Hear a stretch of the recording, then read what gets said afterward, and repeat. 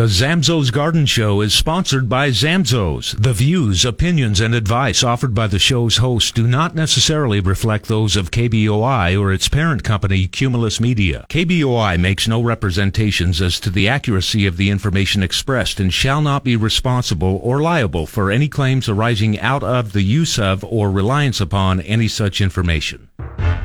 What kind of seeds are you sowing? Why is it so green where you're from? It must be Zamzows growing in your yard, garden, or barn. You've done it right, you see it. Got the help that you needed. Zamzows really makes you wanna come home. I'm coming home, 'cause nobody knows like Zamzows. It's the Nobody Knows Like Zamzows Garden Show on News Talk KBOI.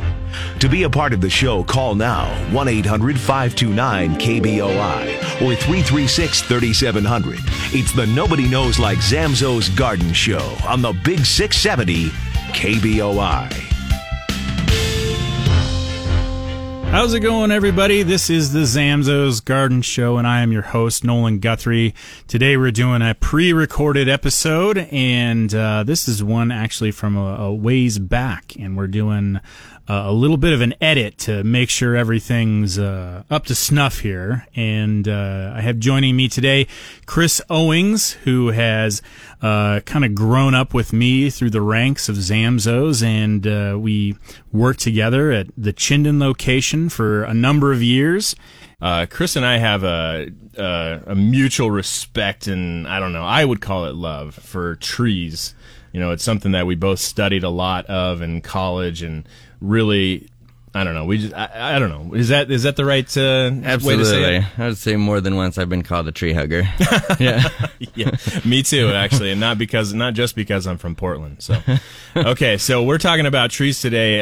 It is Memorial Day weekend, so it's a great time to plant. There's lots of stuff going on this weekend and other weekends, and planting is just a good time. This time of year in general is a good time to plant trees. And Memorial Day weekend, you know, having that nice long weekend really makes those kind of projects work out. So we're going to talk about tree care from beginning to end, just everything that we're gonna need to know about keeping our trees healthy and getting them past that critical early stages. So let's talk about early on. You know, you've got a spot and you've decided you want to put a tree in there. What are some of the things that people should really look at when deciding what tree they're going to pick and then where they want to put it?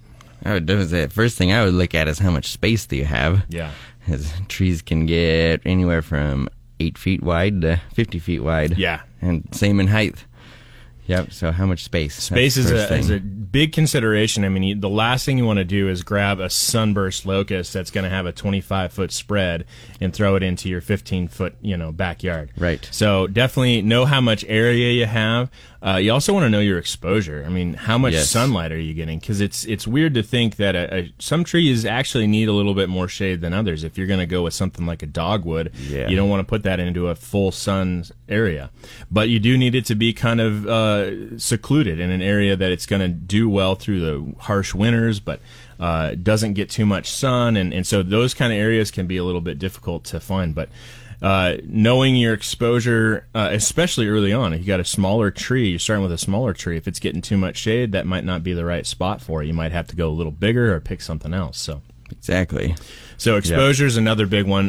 When somebody comes to Chinden's known for our greenhouse and having tons of plants. What are the things that people should look at or kind of have in mind? You know, we've got our size, we know how much area we want. When they're picking out that tree, what are some of the key features that they should be looking at to really have, pick out a good specimen? To get a tree that's healthy and has the branching and everything that it wants, that we want. What are some of those key factors? I'd say some of the key, first thing I look for is a good, strong central leader. So it's got some taking it straight up. You don't want a crooked trunk or missing the central leader. and then good directional growth. So you got a branch kind of going in every direction to give you that symmetry.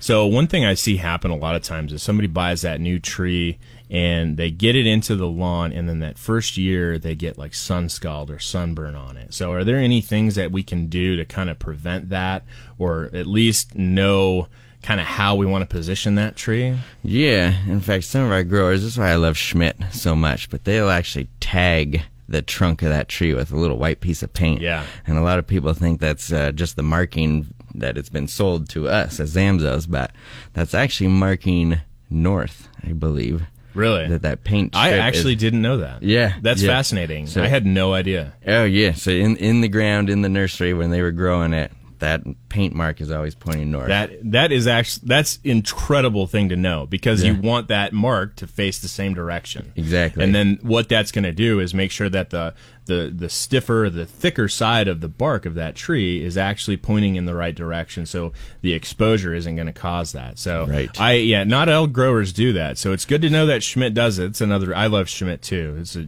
Schmidt great, does it right. They're a great grower. They make really quality trees, and that's even better to know that they do something like that. So keep it. There may be other people that do that. So just look for that. I think if you're looking for a tree, you're thinking about it.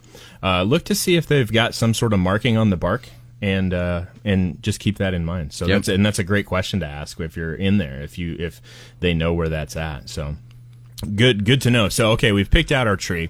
We've got all these things. We found the perfect one. What do we want to do to get that hole prepared for this new tree? Right. I'm sure everybody here has dug a hole in the valley. We have everything but topsoil, right? It's all clay, rock, gravel, pit run.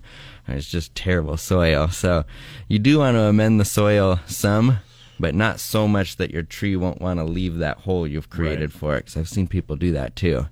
But I generally dig the hole out, then I have my backfill, and then I mix some compost in with that. Just to so loosen how big do you recommend the hole be?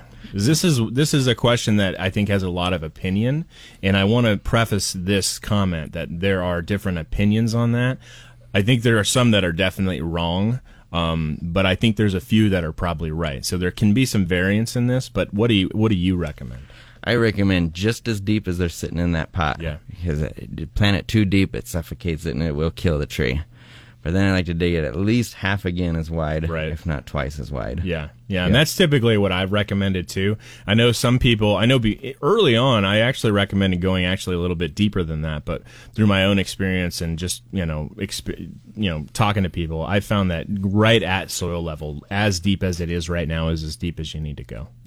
Yep, they seem to do just fine. And then the other thing, you always recommend compost. We've always had this kind of bitter rivalry between compost and planting soil. I always recommend planting soil. You recommend compost, and I think neither one of those is wrong. I mean, we used to have competitions at the store to see who could sell more of the other, and I don't think that ever one of us ever was a clear winner. But the planting soil, I think, works just as well as compost. I like the planting soil because it has compost plus other organic materials in it, and you just like the compost. I don't know why. I love compost. Yeah, it's just a matter of opinion. Either one's fine. I think they're both adding essential things into the soil to make it right. Compost might have a little bit more maybe of the micronutrients, but I feel like the diversity of the planting soil, getting a few different types of organic material in there, is just what I prefer. So there's definitely different strokes for everybody. So now, real quick.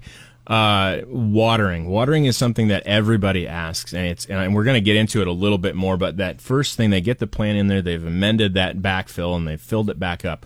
What do you want to do to make sure that tree has the right amount of watering after that? Right, which I love those good old meters. They probe down about 12 inches and they tell you that moisture level at that point. But that right when you plant it, I always give it a good deep soak. Yeah. So a slow trickle on a hose for probably longer than you think, even 20 minutes on it, and give it a good deep soak. I like to fill it up and just let it run till it's running out, that it's just as deep as you can go. So, all right, we've got a great start to this discussion, so we're going to hit a quick break. This is the Zamzows Garden Show on KBOI. The Zamzows Garden Show will be back right here on News Talk KBOI.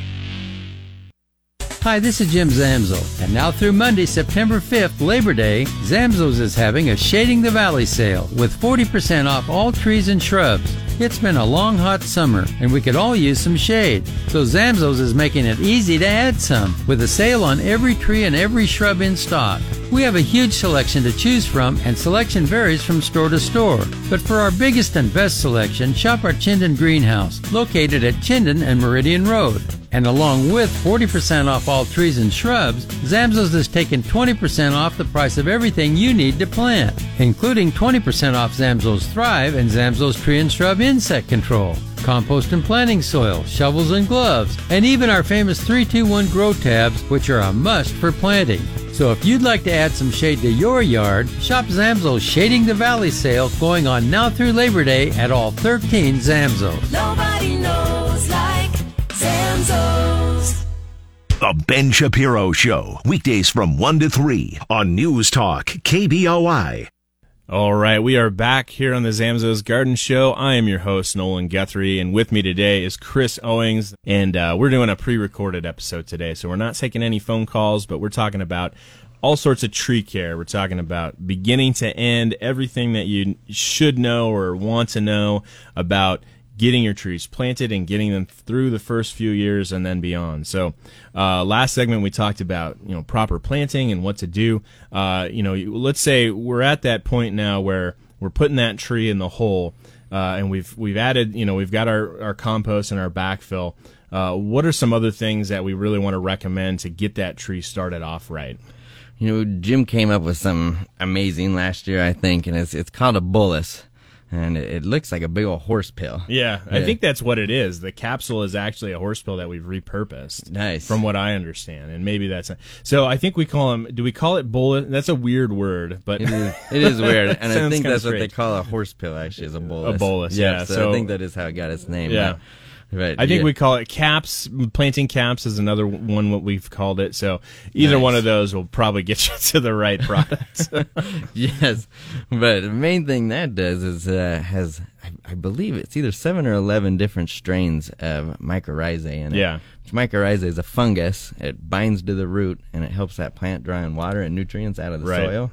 And then in return, the plant gives the fungus sugars that it gets from photosynthesis. Right. So it's a great beneficial symbiotic relationship between this fungus and the trees. And actually all plants have some form of mycorrhizae. There's lots of different species, but they are very essential for anything to really live. I mean, they have to have these.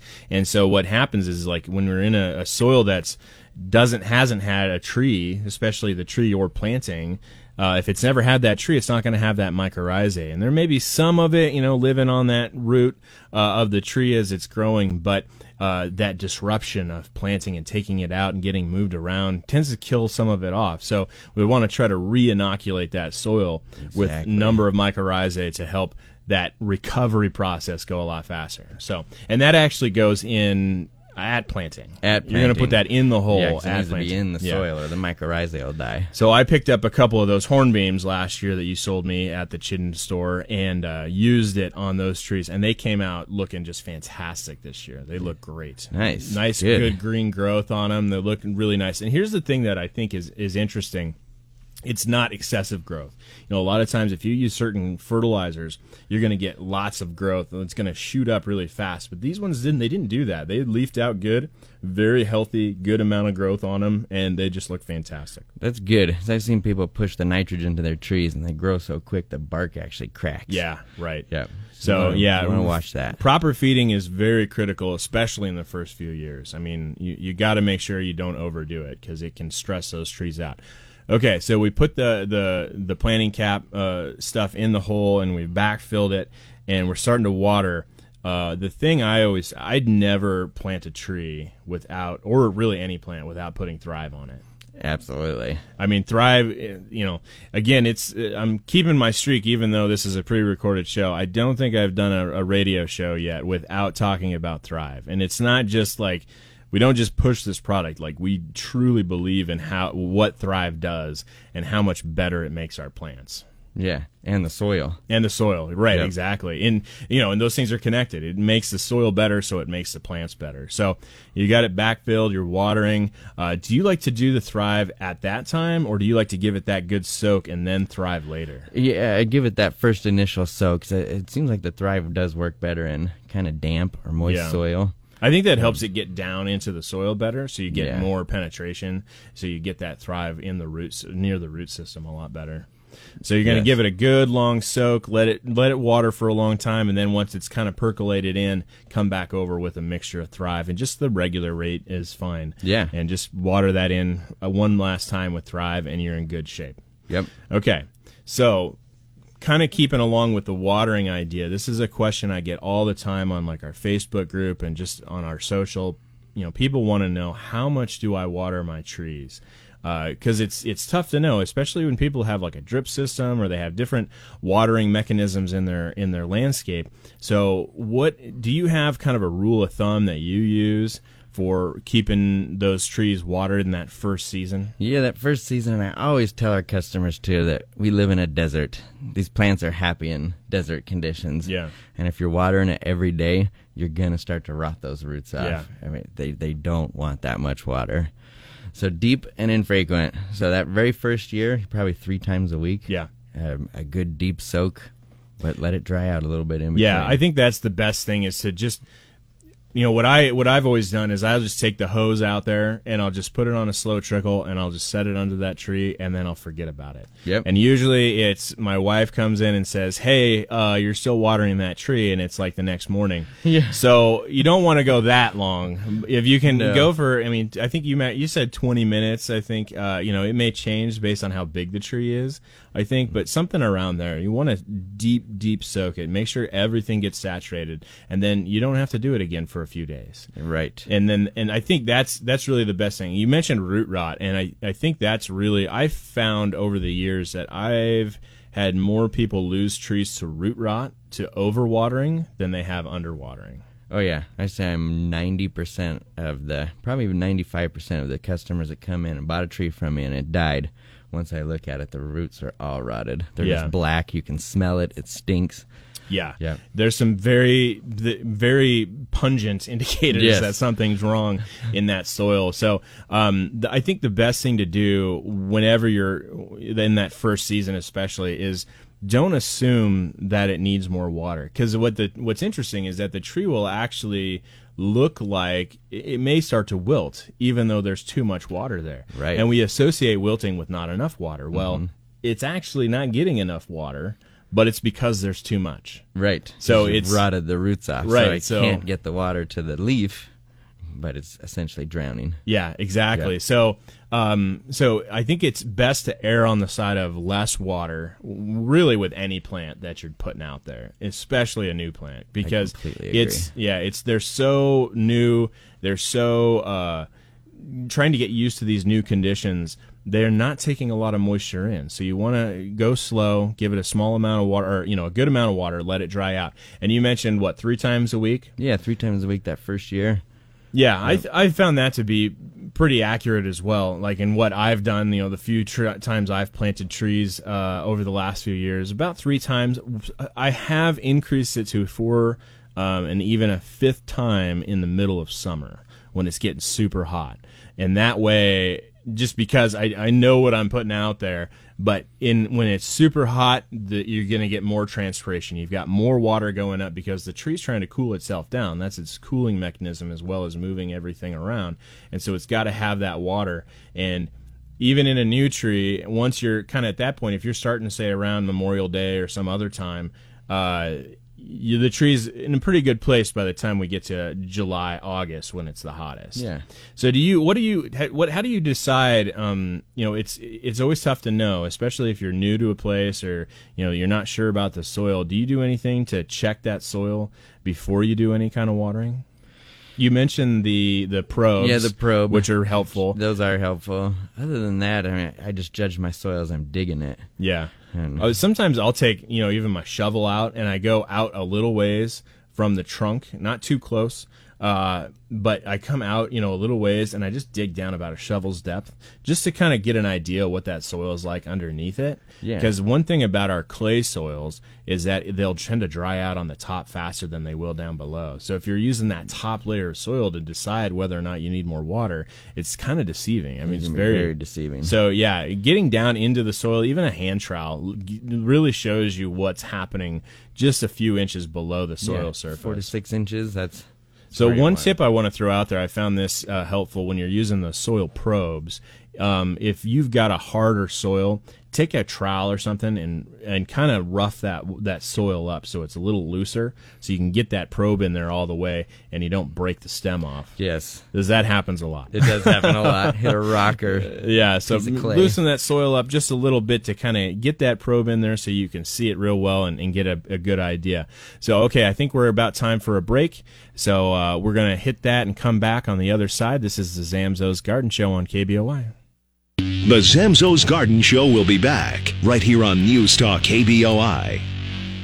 Hi, this is Callie Zamzo, here with my dad, Jim Zamzo. May 13th was a very special day for you, wasn't it? Well, it was Friday the 13th, but it was also the day I planted what I hope will grow into a record-breaking 20-foot tall tomato plant. You decided to grow a Sweet 100 cherry tomato plant, and since you planted it on Friday, you named it Friday. And everything you've done to get Friday to grow from a little seedling to over 6 feet tall in just 3 months, anybody can do, simply by using the Zamzows products that you invented to grow great tomatoes. For tall tomatoes, you need a tall, heavy-duty cage. What about Tomato Boom and Chicken Soup for the soil? Oh yes, I added 1 cup of Zamzows Tomato Boom at planting, along with a tablespoon of chicken soup for the soil. And then I side dress with both every 3 weeks. And she's up to 6 feet tall in just 3 months. Actually, she's almost 9 feet tall. Yep, that's my girl Friday. So follow Friday on Facebook, Instagram, and Twitter, or better yet, on Zamzows.com. Oh, and guess what day of the week we update the photos? Could it be Friday? You catch on quick, Callie K, don't you? Broadcasting from the Empire Title Studios, we are News Talk KBOI. Welcome back, everybody. This is the Zamzows Garden Show, and I'm your host, Nolan Guthrie. This week we're doing a pre-recorded episode, so we don't have any phone calls this day. Sorry about that. We are out of town, but I'll probably be back next week for a live show. Today with me in studio is Chris Owings. Chris is the manager of our Chinden greenhouse and been a good friend of mine for a number of years. And thanks for coming in and talking to me about trees. Yeah, Something you that bet. we both have a great time talking about. So I recall us looking over multitudes of lists at trees and dreaming about what we can bring in and how much we like this tree or that tree, or how well we think this one would do in this area. And so trees are something we're both very passionate about. We spend a lot of time studying it, and it's something that we really like talking about. So You bet. I appreciate you coming in. Yeah, absolutely. Thanks. So we've covered in the previous segments planting a tree, picking out the right tree, the first waterings and fertilizings. Another really frequent question is pruning. Pruning is one of those activities that I think intimidates a lot of people. And so we want to try to clear the air about it. It's really not as bad as it kind of gets made out to be. The one thing I always say about trees is they've been here for a really long time. And they know how to take care of themselves. And it's usually better for us to kind of be more hands-off than we'd like to be. We always want to do more for them. So pruning is one thing that tends to kind of scare people off when it comes to trees. They're not sure where to do it or when to do it or how to do it. So let's just talk about those things and try to raise everybody's confidence level. When I was in college, I was able to work on the grounds there. And part of that, the thing that was really nice about that was I would go to class and I would get to learn about these things, and then I would have immediate application. I'd get to go do those things I was learning about. And that's really, I feel, what pruning is really just a matter of doing it, going out and trying. The biggest thing, though, is I think people start too much. They get too far ahead of themselves. And I think the real key to it is always start small. Yes. Start with a small amount of pruning, and get to know your tree, and even your shrubs and your other things. Get to know them, and you should know generally what shape it should be, There's a lot of things that we study, like if a tree is pyramidal or columnar, and those are kind of technical terms, I guess, but really it just describes the overall shape of the tree. So you want to kind of know what the general shape of the tree wants to be and how you can promote that. So always start small, do small amounts of pruning at a time, and know your tree. So, Chris, when is the best time to start pruning a tree? I think the best time is February, March, right before it's going to come out of dormancy. Yeah. See, and it's always interesting to me, when I was in Portland growing up, we always pruned more in the fall. It was just, I think it's more of a cultural thing. We don't have heavy frosts and heavy snows like we tend to have around here. So people would do a lot more pruning in the fall, I think, as the tree was about into dormancy. People would do it. So it's, I did a lot of it in the college. We did a ton of, but we did a lot in the spring too, mostly because it was a huge campus and we couldn't get it all done. But yeah, I think around here what I found is that February, March time, before they're starting to push buds, is really the best time to start pruning, really with just about anything. I mean, I can't think of an instance where that should hold true for conifers, for deciduous trees, either one of them. Fruit trees. Yeah. Yep. So starting around February, March, if you get a nice day out there, is a good time to start, and start small. So what are some of the rules of thumb you have when it comes to approaching a tree? Maybe it's never been pruned before. We're in its first year. It's been there forever. What are some of those things that you always have in the back of your mind when you're starting to look at pruning a tree? So I always try to stick to the 1/3 rule. Yeah. So never prune out more than 1/3 of that canopy. Yeah. Which on some of those trees, they say if you got an old apple tree that's never been pruned, I mean, you just want to butcher that thing. But if you do too much, it'll just cause water sprouts. Yeah. Which is a branch that shoots up and never produces anything or does anything. It's just there. It's unproductive. Yep. It doesn't do what you want. So, and they can also be kind of a pain to take care of because they just aren't very nice to look at. Nope, not at all. So about 1/3 at a time. Any other kind of rules that you have or anything that you're looking at that you want to keep in the back of your mind? And then when you're pruning, you just don't want to leave a nub. It's really hard to describe on the radio, but you want to prune right at a node, so you're doing a flesh cut, because then the tree can heal itself without the use of tars. So so let's try to explain that a little bit. So let's say you've got a branch, and on the branch you've got areas where new twigs and or leaves will come out. Right. Those are growth nodes. So that's the term used for that point where those other alternate growth parts come out. So that's a node. So what Chris is describing is you want to prune fairly close to that node, that place where something is coming out of the branch. Right. So you don't want to go right next to it. I think you usually want to give it about, 1/4 of an inch is pretty good, or would you go even 1/2 inch? Well, sometimes you can even see what they call the branch collar. Yeah. So it's a real rough, rugged piece of bark right in the node. And you want to prune leaving that undamaged, because that's what's going to seal your wound. I've actually been reading some, this is just kind of off topic, well, it's on topic, but I've actually been reading some about this, and some people are even, I know what it was. It was, I went to the pruning class that the University of Idaho put on, and they were actually recommending, and this was particular to fruit trees, so maybe it's a little different on ornamentals, but they were actually pruning right up to the branch. It's flush. They were not worried about the collar at all. Really? Yeah, they were going right into it. They were saying what they found, and it may be just kind of the cultivars that they're using and whatnot, but they were going right flush with the branch, and they were finding that it wasn't actually causing a lot of damage. Now, I think there's some definite exceptions to this. If it's a thick collar, you're just making that cut bigger. And if it's a stressed tree, I really think that you should go above the collar. But I think generally you can't go wrong with going above the collar, and that's probably what I would still recommend. I don't think that I could cut into a collar. I don't either. It's so ingrained in me that I don't think I could do it. Like, I would try to start and just stop, because it's just something that I've not I've always learned not to do it, so it's just something I can't do. The other thing that's really interesting is what I've always been taught is if you cut into that collar has a lot of stored up energy, and that's what's actually going to help callus that wound over. Exactly. And if you cut into it, you're actually taking that out. So it's interesting. It's just interesting to hear different the way other people are doing things. And how they're doing it, and maybe I got it wrong. I don't know. Who knows? But I think I agree. you can't go wrong with cutting outside the collar, cutting just pretty flush with it. Yep. But just not into it, and you should be in good shape. So going close to a node, going outside of the collar are both things that are very important. Let's talk about this real quick because it's another opinion thing.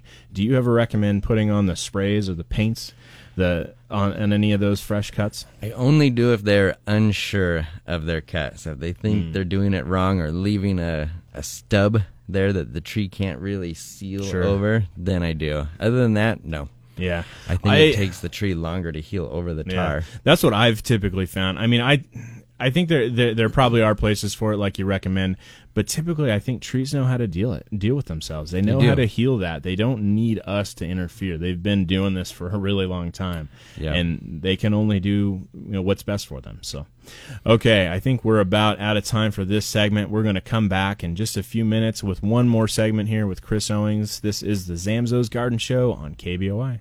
The Zamzows Garden Show will be back right here on News Talk KBOI.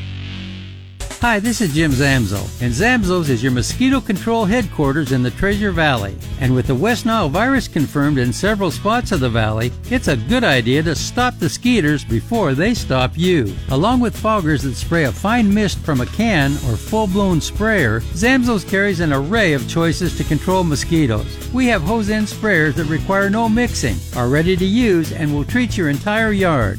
Our new yard sticks are giant DEET-free incense sticks that create a no-fly zone for flies, mosquitoes, and other biting insects. Our line of personal repellents are also DEET-free and use water-based essential oils for long-lasting protection, and they won't stain your clothes. So if you want to protect your family from West Nile and stop the bite of mosquitoes, stop by and check out our new line of mosquito sprays and preventers from Zamzows.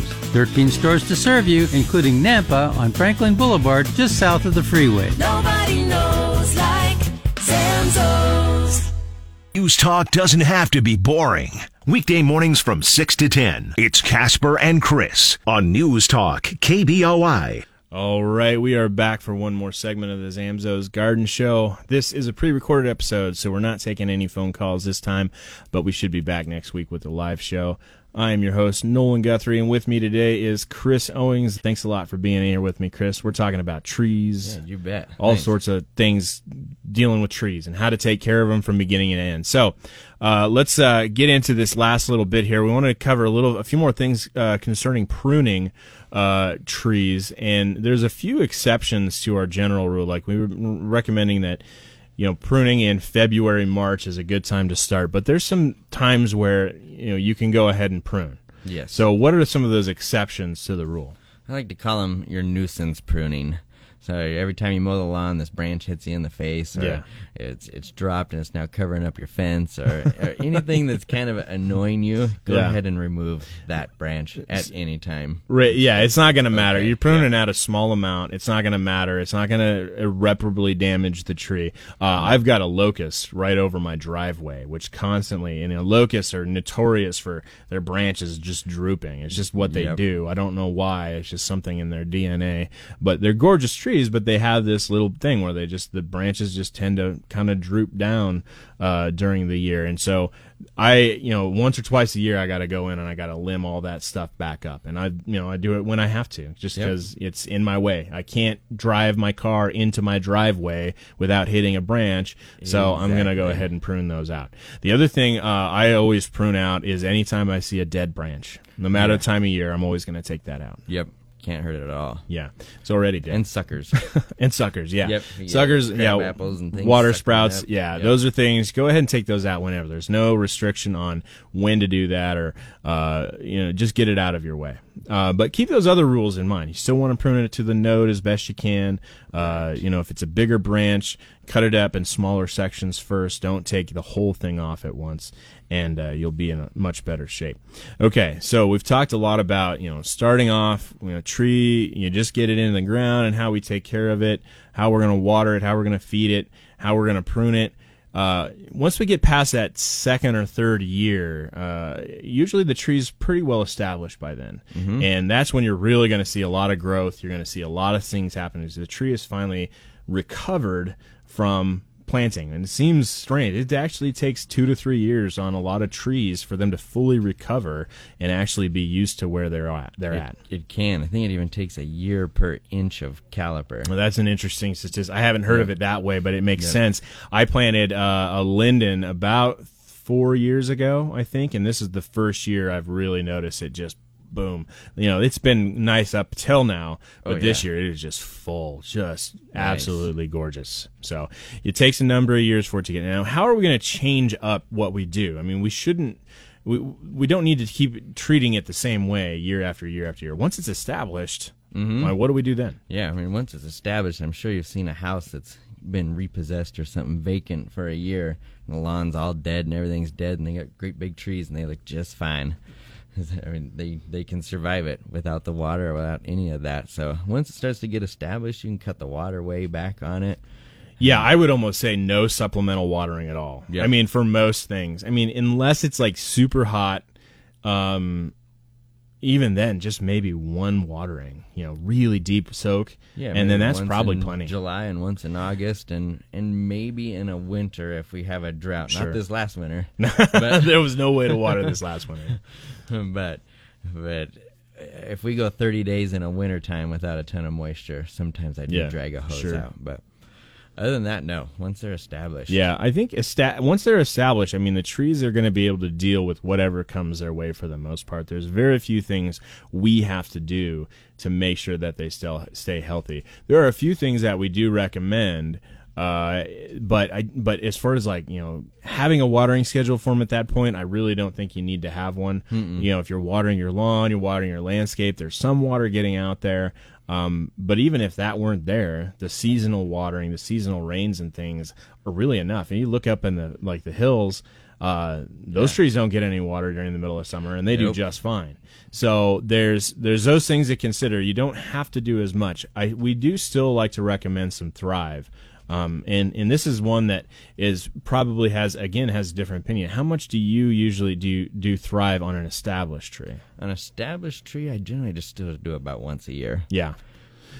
Yeah, I've had, over the years I've recommended twice, but I've really found, in talking with Jim and just my own experiences, really once is plenty. And what time of the year do you typically do it? I do it in the fall. In the fall. So I put everything to bed. It seems like that's when it's storing. Yeah, I think that's when you've got the most activity, as in, like you said, storage. It's taking up as much as it can, trying to get it all packed into its root mass so that it can survive that winter. Yeah. And I think that's really the best thing, because the one time I might make an exception for that is if the tree becomes severely stressed due to something else, like a bug infestation, or you start getting borers, or a massive limb failure. Something like that might be a good exception to just give it a little bit of a boost. Make sure that it's got what it needs to recover. The way I typically think of it is you get this kind of cataclysmic event, and the tree gets stressed. Now it's using up its reserves. It's trying to recover from that, and so it's kind of draining up what it needs. And if it doesn't get enough by winter or by fall, now it's running on empty. So getting a little bit extra so that it's kind of just feeding throughout that whole time. I don't know. I've that's just what I've kind of done as a precautionary measure. But I'm not sure if it's absolutely needed, but it's better safe than sorry. Definitely. And it can depend on the variety of the tree, too. Yeah, absolutely. There's some definitely hardier trees out there. Yeah, for sure. Others. Okay, so I think that about covers all those things. Let's talk about some trees that are ones that we don't recommend. I think we've had kind of like running jokes between the two of us about trees that we joke about recommending, but really would never plant. What's one of yours? Yeah, a willow. A willow. Yeah, I hate willows. Willows, so very fast growing. I think there's a place for them. I think there's places where they look really nice, but I think they're pretty. Yeah. I do. I think they're a very pretty tree. In a backyard, though, Yeah, maybe they're not the just- best idea. They're gonna drop a lot of limbs. They're messy. I They're had kinda leaves. short. I mean, it'll just drop leaves at the first sign of a hot day. Yep. It's just, it's going to be hot tomorrow. I'll drop all my leaves today. Yep. Or a branch. Just randomly drop a branch. So here's one this might be a little controversial, actually. I'm going to recommend not planting maples. Maples are used so much, and I don't know, they just tend to have problems. They do. They really constantly struggle. have iron deficiency, chlorosis problems. They can get aphids, they can get other things, but that iron deficiency, they have a hard time with it. And you put so much more effort into getting it back to green. I've never really felt like the proposition is worth it to me. No, and even driving around right now, they're just leafing out. I mean, they should be dark green. And they're just yellow. They're yellow and orange. Yeah. Right now. All right. So, what trees do we recommend planting? People have probably heard my favorite. So, what's yours? I'll go last. Well, you actually planted one of my favorites at your house. Oh, yeah. Yeah, the hornbeam. Nice. I love hornbeams. Yeah, you recommended that it was last year. Yeah. They're great trees. I think they have an interesting leaf shape. These were the columnar varieties, so they're going to be a little more narrow, and I wanted that because I was planting near some other trees, and I wanted it to go up instead of out, and I needed that space. My favorite is going to be a linden. I just absolutely love lindens. They have a nice flower in the summer that just smells beautiful, and they don't have the chlorosis problems that a lot of other trees do. Sometimes they'll get a little aphid damage, but for the most part, they're pretty bug-free. Yeah. So. Yeah, and the honeybees love them.